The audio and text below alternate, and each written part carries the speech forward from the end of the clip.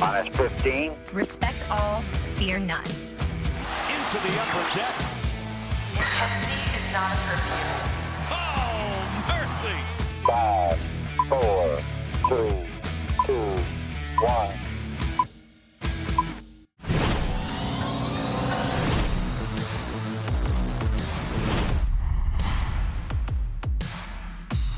From inside my parents' basement, it is the Masson All Access Podcast, brought to you by Marymount University. Visit MarymountSaints.com to learn more about our student athletes and programs today. Thank you so much for tuning in. Hope that from wherever you're tuning in, you're safe, you're healthy, and you're with your family. In just a bit, we're going to have Anders Jorstad, who is the new voice of the Frederick Keys, to talk about Blaine Knight, who is one of our 20 in 20s. Then we're going to have MassonSports.com's Steve Molesky on. He's going to talk about Alexander Wells, our other 20 in 20. But first, let's get to Ben McDonald, former number 1 overall pick, and he has covered a lot of these guys that might be taken with the number 2 overall pick in the draft in 3 weeks by the Orioles. Here's Ben McDonald. Now we're joined by Orioles broadcaster and former Orioles pitcher. Ben McDonald joins us here. Ben, thanks so much for hopping on Zoom. Hey, man, I'm glad to be here. I'm figuring out all this internet stuff, Zoom stuff. So good to talk to you. Good to talk to somebody back from the Baltimore area, and hopefully I'll be seeing you guys sometime soon. Yeah, I mean, you mentioned you don't even own a computer. You're just working with an iPad at this point. I don't think any of us were prepared to work from home for this long. No, you're right about that. I've figured out a lot of things that I didn't know anything about. I still don't know much about anything, but we figured it out anyway. Yeah, well, I think MLB front offices are in the exact same position. And look, they have been in a position where they have been without baseball for an extended period of time, but it hasn't been since 1994-95 when you were a player. What kind of memories do you have of the strike and how you as a player kept yourself busy and in shape during a difficult time in baseball history? Well, there's a lot of similarities, right, with what happened in 94 and what's going on right now. We were sent home in 94, expected to stay in shape, hoping that the collective bargaining agreement would get done in the near future. We'd be back to playing baseball. I think the players today were sent home hoping something quickly would happen and they would stay in shape and be ready to go. Now it's going a lot longer than anybody thought whenever I think camp broke this year. And, of course, the 94 season ended up being canceled, and so was the postseason. And on into the 95 season was late getting started as well. So a lot of similarities. The only difference, I think, for the players now, more difficult for today's players because, in our time in 94, we had access to baseball fields and facilities to stay in shape, to keep our throwing and our hitting programs going, our workout routines. Not everybody's had access with what's going on with the pandemic now. Not everybody's had access to gyms and catchers and workout facilities. So guys have had to get creative on how to stay in shape and stay ready to go. So when this season begins going, we'll have a short spring training we can get going. So I see some similarities, but a lot of differences too. And the biggest thing, as you know, is the uncertainty of working out every day, not knowing if something's going to happen or not. Now, I feel more confident ever that the MLB season will get started at some point in time this year, just with the results that I'm seeing and some of the numbers that are coming out. It seems that we're starting to get over this, but obviously a lot of common sense has got to be used in all this thing. But I feel certain we're going to see some type of baseball this year. Not sure where it's going to be and what it's going to look like, but it's going to happen this year.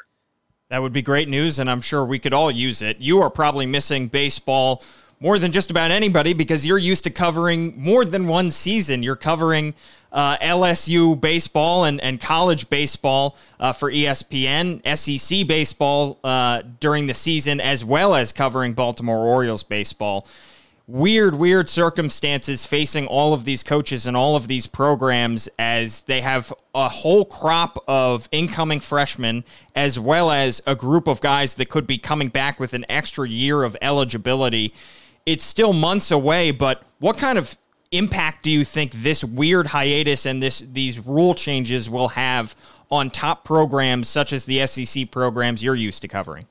Well, it's going to affect everybody at every level. It's going to be a trickle-down effect. And there's good news and bad news, of course, with what's going on in college baseball. As you mentioned, the NCAA stepped in and said because of what's going on, everybody gets a year of eligibility back, which I think was the right move. Now, to me, the NCAA stopped a little bit short on that.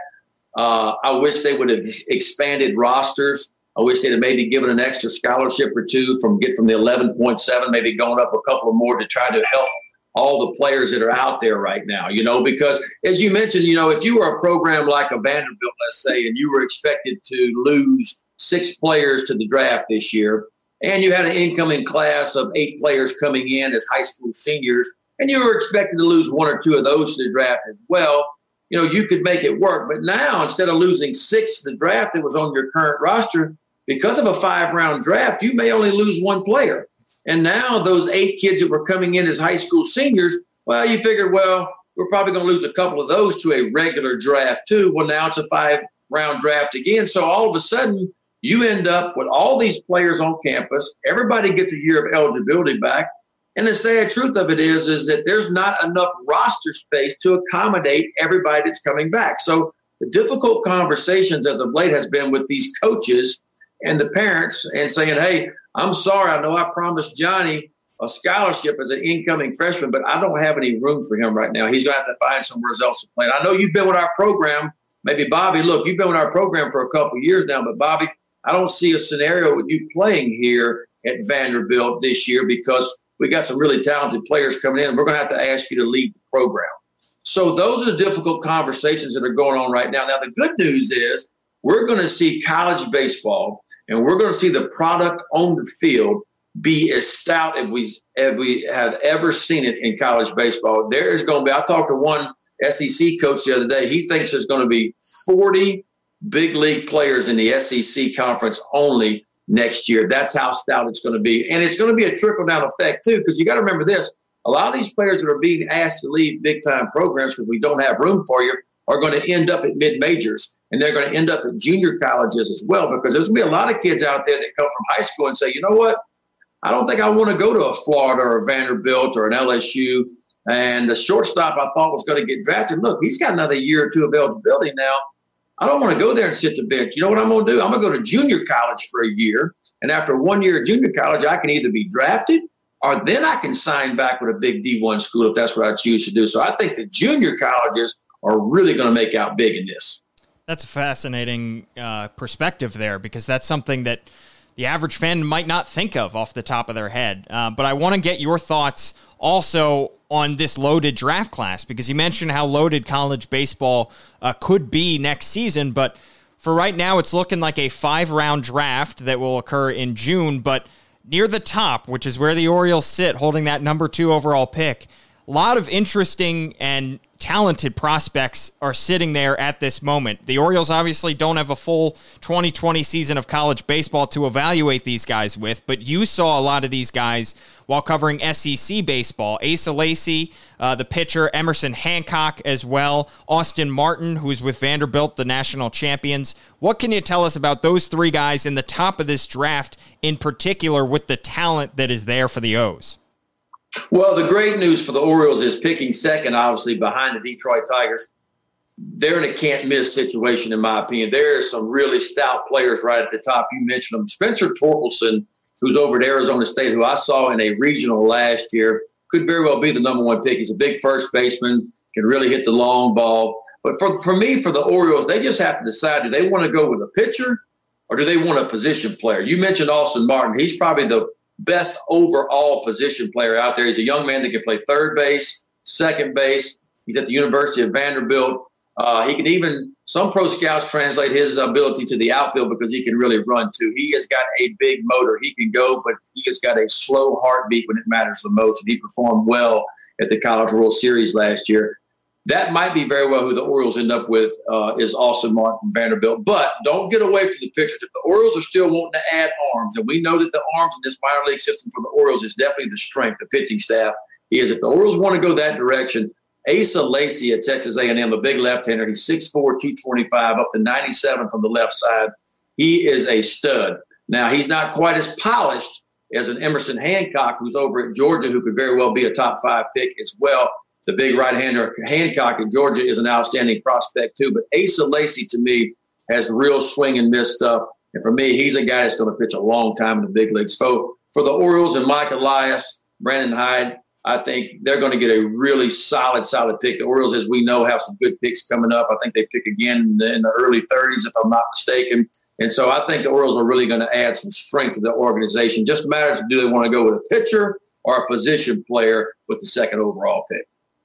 Yeah, some great prospects right at the top of that board, as you mentioned. You, of course, were in the position of being the number 1 overall pick by the Orioles. What kind of memories do you have of draft day, and what do you think from your perspective, given this new, strange 5-round draft? If you were in the same type situation, do you think your feelings about the draft would be a whole lot different going in? Would it might give you a little bit more pause, knowing that baseball is currently on hold at all levels, or do you think that you would be just as excited to get drafted, just as ready to get into pro ball? Well, with only 5 rounds in the draft, you got to feel very fortunate if you hear your name called this year. There's no doubt about that. Back in my time, it was more than 40 rounds to the draft, which is what it typically is, every year. So that again is a difficult conversation too, because, we're used to adding 1,200 amateur players by the draft every year into minor league systems. This year, we're going to add about 150 kids is all we're going to add. So opportunities are being cut down to play professional baseball this year. And it looks like it's going to happen again next year with only 20 rounds in the draft next year, which is, to me, a much more fairer number. I wish it would have been that many this year, too. Major League Baseball has always pushed the go play ball initiative, right, and go out and play. But when you're cutting the draft to 5 rounds, it's almost telling a lot of young kids is, hey, there's not a whole lot of opportunities for you. So I wish it would have been more than that than what we're seeing this year. I get it. But what's going on, I totally understand it. It's difficult for everybody, but I still would have liked to see the draft be a few more rounds of what it is to keep kids encouraged and youth league kids about playing baseball, because we need them to play at the youth league level. We need to keep them going to have that interest in playing Major League Baseball one day. Having said that, and one more thing that concerns me, don't forget this, you probably saw this too. Back in 2019, there were 1,400 players that played at least one game in the big leagues tonight. 1,100 basically of those kids were drafted players that came into Major League Baseball and got to play in the big leagues.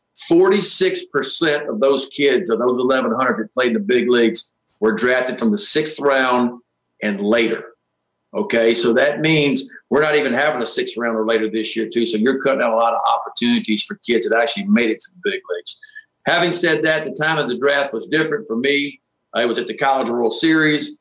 We were at LSU, and we were playing in the College World Series. And I remember I had to pitch game 1 of the College World Series, and the draft was at noon that day. So I had to go to a press conference at noon that day, then pitching a ball game at 4 o'clock that afternoon after being selected number 1 overall. So things have changed a lot. The draft was going to be in Omaha this year. It was going to be, before all this happened, on an off day where it didn't affect players while they were actually playing, which I think is a wonderful move too. But all in all, it's still, if you hear your name called this year, it is a dream come true. It's an opportunity for you. Now, I know everybody's saying, well, they're not going to get their money this year. That's okay. They're going to get $100,000 this year, and they'll get the rest of their money the next couple of years, which, again, what's going on with the coronavirus, you get all that kind of stuff. But still, it's a dream come true to finally get drafted. Yeah, and very different circumstances. Some of these kids will not have played in about 5 months. Meanwhile, you were playing a game the very same day as the MLB draft. Ben, thanks so much for hopping on MASN All Access. We really appreciate you taking the time, and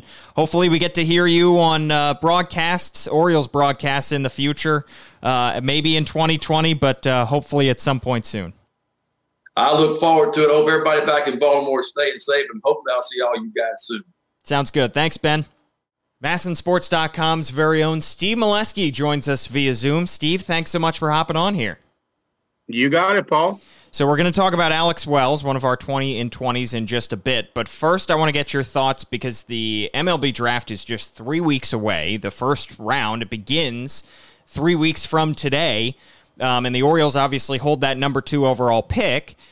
That portion of the draft probably won't be affected by the changes being made to the draft, the fact that it's going down to just 5 rounds, but the later portion of the draft will obviously be affected. The Orioles, as it stands right now, will be making 6 picks in those 5 rounds. As weird as it might sound, every team is at a disadvantage because they're just going to have less talent to infuse in their system, but do you think the Orioles having a little bit more money at their disposal and more picks might have a slight advantage in this scenario? It's going to be interesting to see about the money, Paul, because, that would really play out over more than 5 rounds. You would see money factor in as 6 through 10, maybe even after rounds from 11 on. You could, if you paid more than the 125, that would go against money. So the budget would play out over however many rounds you're going to have.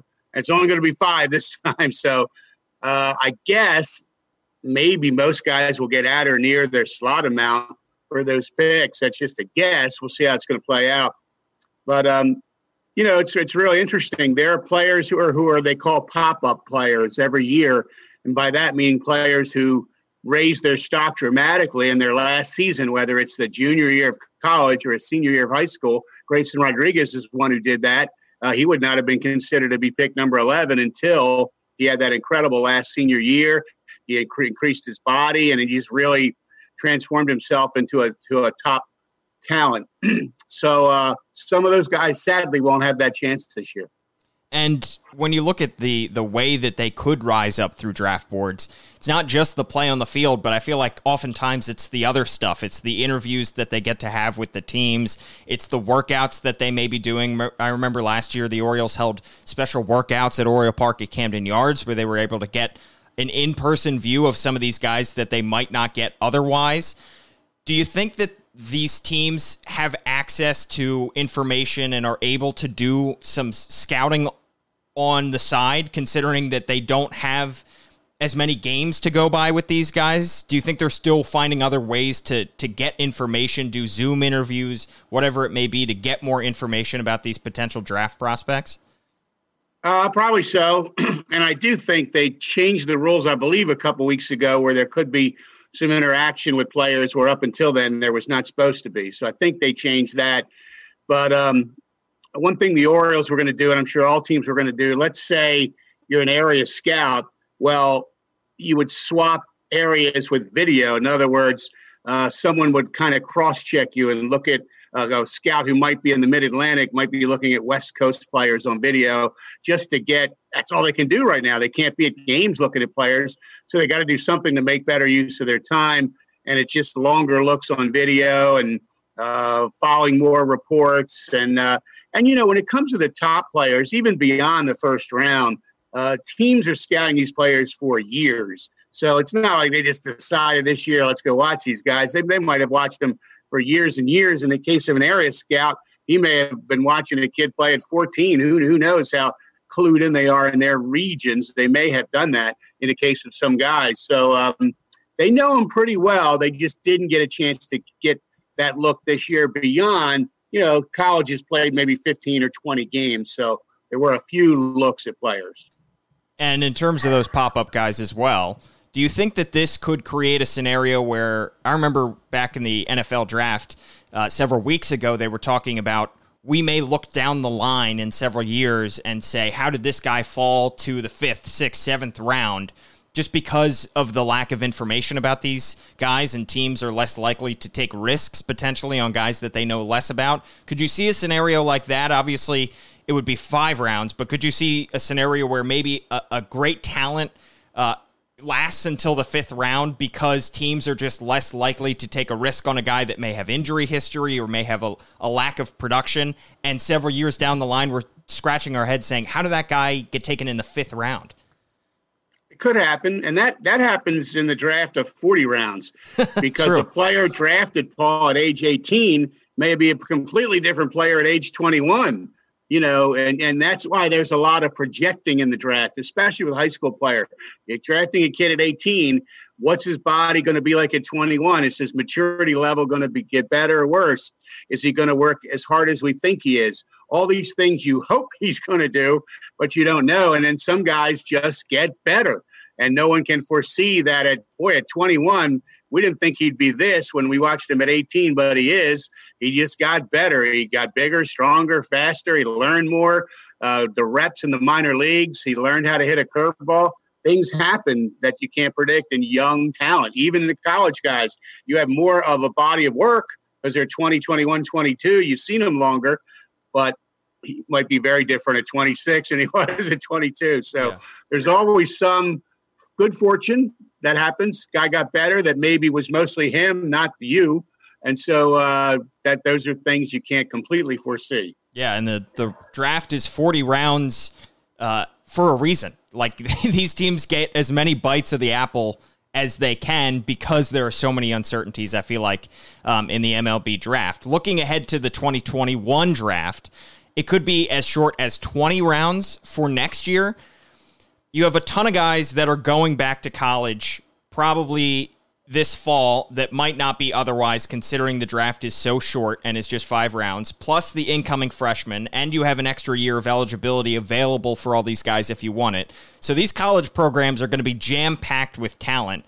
And if you have a draft in a year that's just 20 rounds, could this kind of create a further logjam? We're already going to have a logjam in college baseball in 2021, but could we get even more of a logjam if we have a draft in a year that's half as short or half as long as the normal draft? No doubt. I mean, that's kind of the prediction that the draft next year could really be something, because look at all the players who won't get drafted this year that'll stay in the amateur ranks. And if you're a high school player graduating, and you're a top talent, I would guess many are going to go the JUCO route. Because if you go to a 4-year school like the University of Maryland or Nebraska or UCLA, you can't leave after 1 year. But if you go junior college or community college, and there are many top programs, you can leave after 1 year. So I think top high school talent will look to do that rather than maybe sign for $20,000 after the draft. Next year, 20 rounds at least. It could be more, but it will be a minimum, we know, of 20. So that's a better opportunity, and they go play and develop 1 more year somewhere and go back in the draft. Yeah, that's Ben McDonald. We just had him on the podcast. He mentioned the exact same thing. Great minds think alike.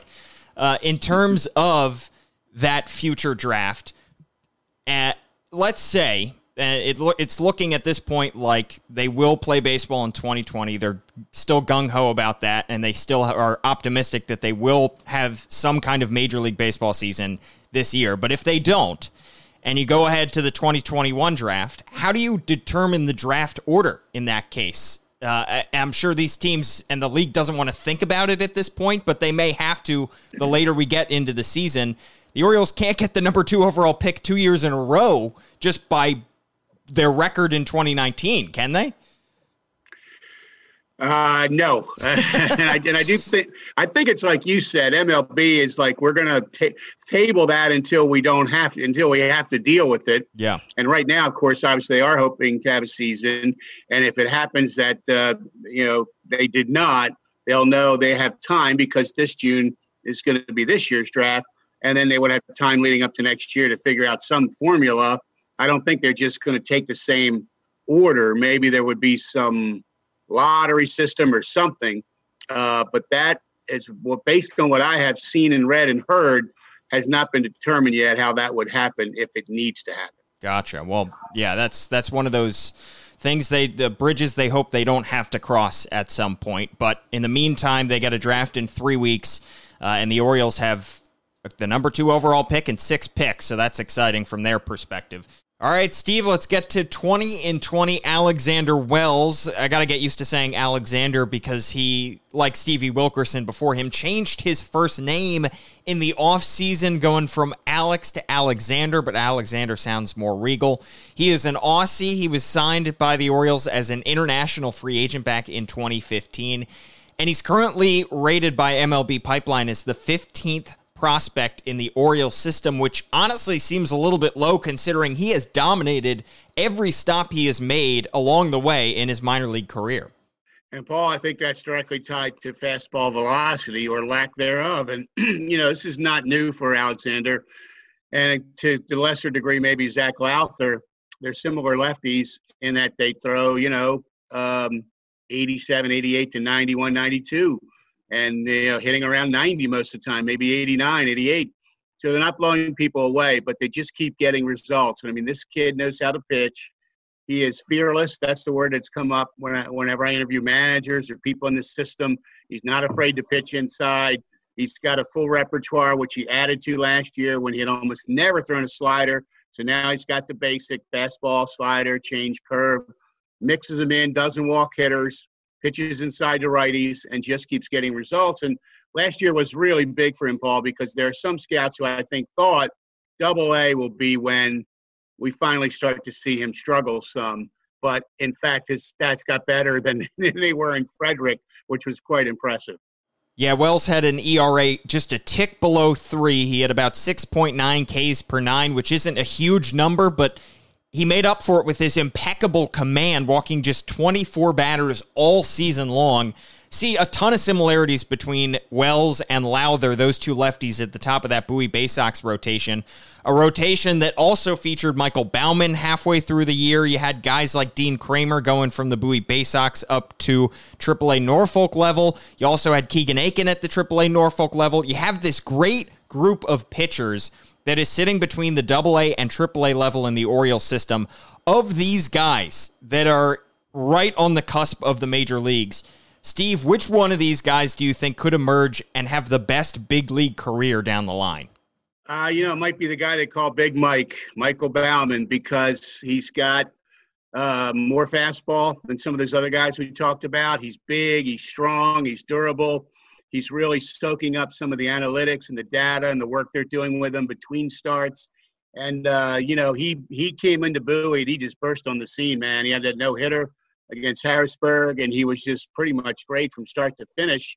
And so there are probably a few little polishing things for Michael Baumann. His delivery can get a little out of whack. Sometimes a big guy, so maintaining delivery can be an issue for him. But the staff loves his talent. And so I think what's exciting, Paul, is that they do have a bunch of guys. And as you and I know, if you have 10 pitching prospects, you might have 3. They're going to flame out along the way. Some will get injured. They won't progress as you think, but some will. And if you get a good percentage, or even if it's a lower percentage, that make it all the way and can be successful, you get the makings of something. Well, Steve, one of our 20 in 20s many, many weeks ago was Ryan Mountcastle, of course, one of the top prospects in the entire Orioles system. You chatted with him recently. What did you learn from that conversation?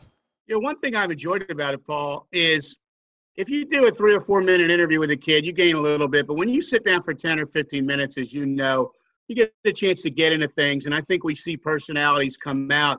And in recent interviews I've done with Grayson Rodriguez and Ryan Mountcastle, I think fans can see that there's more than just talent that makes these kids tick. I mean, in the case of Mountcastle, this kid is really low-key and relaxed. He fits in beautifully in the clubhouse. He's respectful, but he also is confident in himself. He finds that right balance.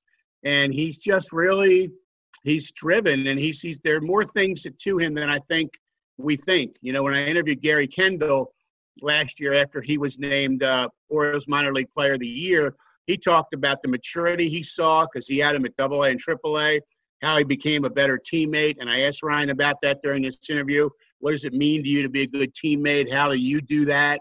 And, you could see things come through that he's more than a kid who just can go up there and mash a baseball. That's part of it. But all these other things, these little polishing things like leadership, like fitting in the clubhouse, like being a good teammate, being a good kid, they mean something. And when you have a talented kid and these other things come to work as well, that's when you really get excited. And when I see kids like Grayson and Ryan and so many others on the Oriole farm, I think, man, these kids have their act together. I thought the same thing about Trey Mancini when I interviewed him in Aberdeen, and I can feel it about some of these kids, and I think that bodes well. Well, that's awesome to hear. But, Steve, we can't talk about Ryan Mountcastle without talking about his defensive position.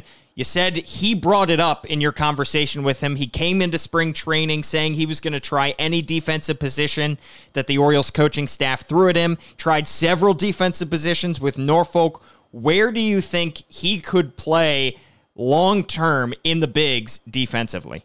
All right, I'll make a prediction here that we saw him in left field late last year and in spring, and he's going to be a left fielder. I think he looked very comfortable out there, Paul, in Florida in February and March. It's a very small sample, so we got to see a lot more. But Florida outfields are tough to play, man. The sun and the wind, and he looked pretty – he had one ball that he lost due to sun and wind. that I remember, but he tracked down some difficult chances, and I thought he looked good. It would be quite interesting, I think, to see an outfield if Trey, we know is going to be out this year, maybe all of it if they play the year, of Santander in right, Hayes in center, Mountcastle in left. Boy, that would be 3 young talents to just play and watch grow. Now, that would be skipping Ryan ahead of some guys in the pecking order, but at some point, that's how it happens in sports. If a kid's ready, he's ready. And I think Ryan's reaching that point. Yeah, he could be hopping guys like Cedric Mullins and DJ Stewart if he does do that, but considering how outstanding his bat was at the Norfolk level last year, certainly not out of the realm of possibility. An exciting outfield group for the Orioles in the years to come. Steve, thanks so much for hopping on the podcast. You got it, Paul. Thanks. Now we bring in Anders Jorstad, who is the new voice of the Frederick Keys. Anders, thanks so much for hopping on. Yeah, thanks for having me. So you are very familiar with the Keys, not because you covered them, but because you covered an opponent in Lynchburg. How did you come into the Frederick Keys community, and what did you know about the team and the franchise before taking this position? Yeah, so Jeff Arnold, who held this position before me, was a good friend of mine. He left, obviously, has joined the Baltimore Orioles booth, and I had formed a good relationship with him. So between that and just knowing that the opening was there, it kind of helped me get in touch with the people in Frederick, and the rest is history, as they say. But I'm very familiar with the Frederick area. My girlfriend's been from the DC, Baltimore area, and so this is kind of like a second home to me now. And how did you get started in broadcasting? You're a Seattle area guy, so Pacific Northwest, coming all the way to the Northeast. Where'd you get your start in broadcasting? How did you move your way up through the ranks and eventually make it to high A ball? Yeah, so I was a big Seattle Mariners fan growing up in the Seattle area. I listened to guys like Dave Niehaus and Rick Riz throughout my summers, and kind of just inspired me to think, I love baseball. These guys obviously love baseball. What's a way that I can make my love of baseball turn into a career? And so when I went to college, I figured I would study journalism, and that turned into broadcasting. And eventually I just kind of worked my way up, did a couple of summers in summer college ball where they send a lot of college prospects to play during the summers, and just kind of worked my way up, learned a lot of things, and got in touch with some minor league guys and found a home here. And that summer college ball, I feel like, obviously is a training ground for some potential future big leaguers or future pro players. But it serves pretty much the same purpose for the broadcasters. I can't tell you how many play-by-play guys I know that have come through there. And especially I feel like going the route of, not to get too much on a broadcaster tangent, but to knowing, in terms of the play-by-play, I feel like if you want to do play-by-play, whether it be football, hockey, basketball, going through the baseball route is such a great idea because you're calling games every single day, and you have to fill time more than you do with any other sport, I feel like. Sure, and obviously they play more games in a baseball season than they do in a football season and in a basketball season. If you compare the majors, 162 Major League Baseball games is so much more than just over a dozen, football games in a season, or if you're even lower, maybe about a dozen or less than that. So you just have so many more opportunities to get out there and to broadcast on the air. So baseball really is the best way, even if it's not people's favorite sport to broadcast, it's the best way to kind of get experience. And as you were mentioning before, it's a slower sport. So it kind of forces you to fill time and find ways to get creative, especially when it's just yourself talking to yourself for 3 hours, 7 days a week. That can get pretty tiring. Yeah. And as Jeff Arnold, our good friend, showed us, if you can call games at any level, you can call games at the big league level. Like, you never see a player go from high A to the big leagues, but for his promotion to go from high A to the big leagues was absolutely deserved just because he's so good at it. It doesn't matter what level of the games that you're calling. So that is all fascinating to me. But I want to ask about Blaine Knight, because we've been doing these 20 in 20 series. You were with Lynchburg last year, and your team faced Blaine Knight. Not his two best starts. He obviously started the season down in Delmarva and then got the call up to high A. Was great for 5 outings in Delmarva before he got that call up, and he struggled to start and really just could not get his feet under him in Frederick. But in the 2 outings in which Lynchburg faced Knight, what did you see from the guy who is a former college standout? Yeah, the thing that really sticks out with him is that he's got two really good breaking balls, and that's not something you can always find, especially from those starting pitching prospects. And so he's got a fastball and a couple of breaking balls with the slider and with the curveball. Those are really good building blocks for him to get going. And obviously a guy who came from a big program in Arkansas, 3rd-round pick, they knew what they were doing when they selected him. And you look at that 1-12 record, and I don't think it really indicates what he was able to do, especially toward the end of his season in Frederick. One of the big things that he struggled with was his command. He was walking a lot of guys, but in 9 of his last 10 starts, he walked 2 or fewer guys in those starts. He started to strike out a lot more guys. And in a lot of those losses, he was only giving up 1 or 2 earned runs in 5-6 innings. But the problem was that Frederick was not able to back him up with any run support.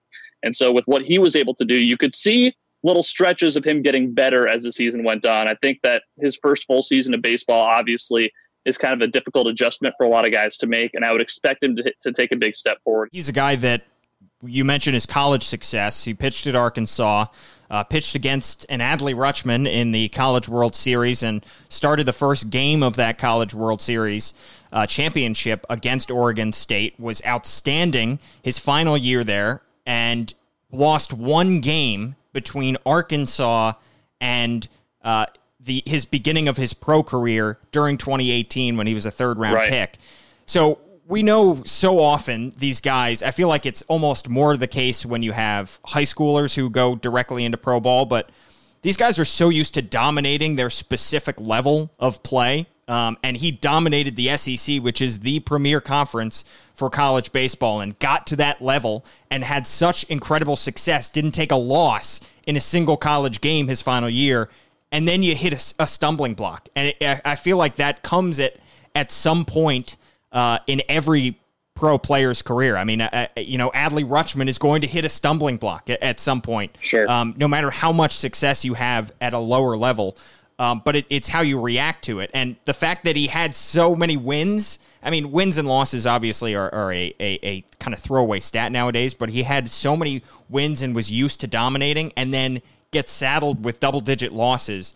But I feel like this upcoming season is almost more important for him than 2019 was, just because we're seeing how he's responding to it, and now how he's being able to look at his own tape, look at the level of play, and make an adjustment and make a plan for it. Is that what you think? Yeah, and I think that him potentially getting to work with Adley this year, if they're able to work together as they work their way up through the ladder, would certainly help them, because you talk about a guy who's had a lot of college success just like Blaine. I mean, those two guys could really help each other out. And I think that's another big reason why the Orioles picked Adley, is because they've got a lot of these promising pitching prospects, and he's a guy who's really good at working with those pitchers. And so you get a guy who knows how to work with those arms and kind of knows their tendencies. They played, at kind of the same time there in college ball. So I think that he can kind of help Blaine, and Blaine can help him figure things out as they move their way up the ladder. So really exciting potential to watch them together play in 2020.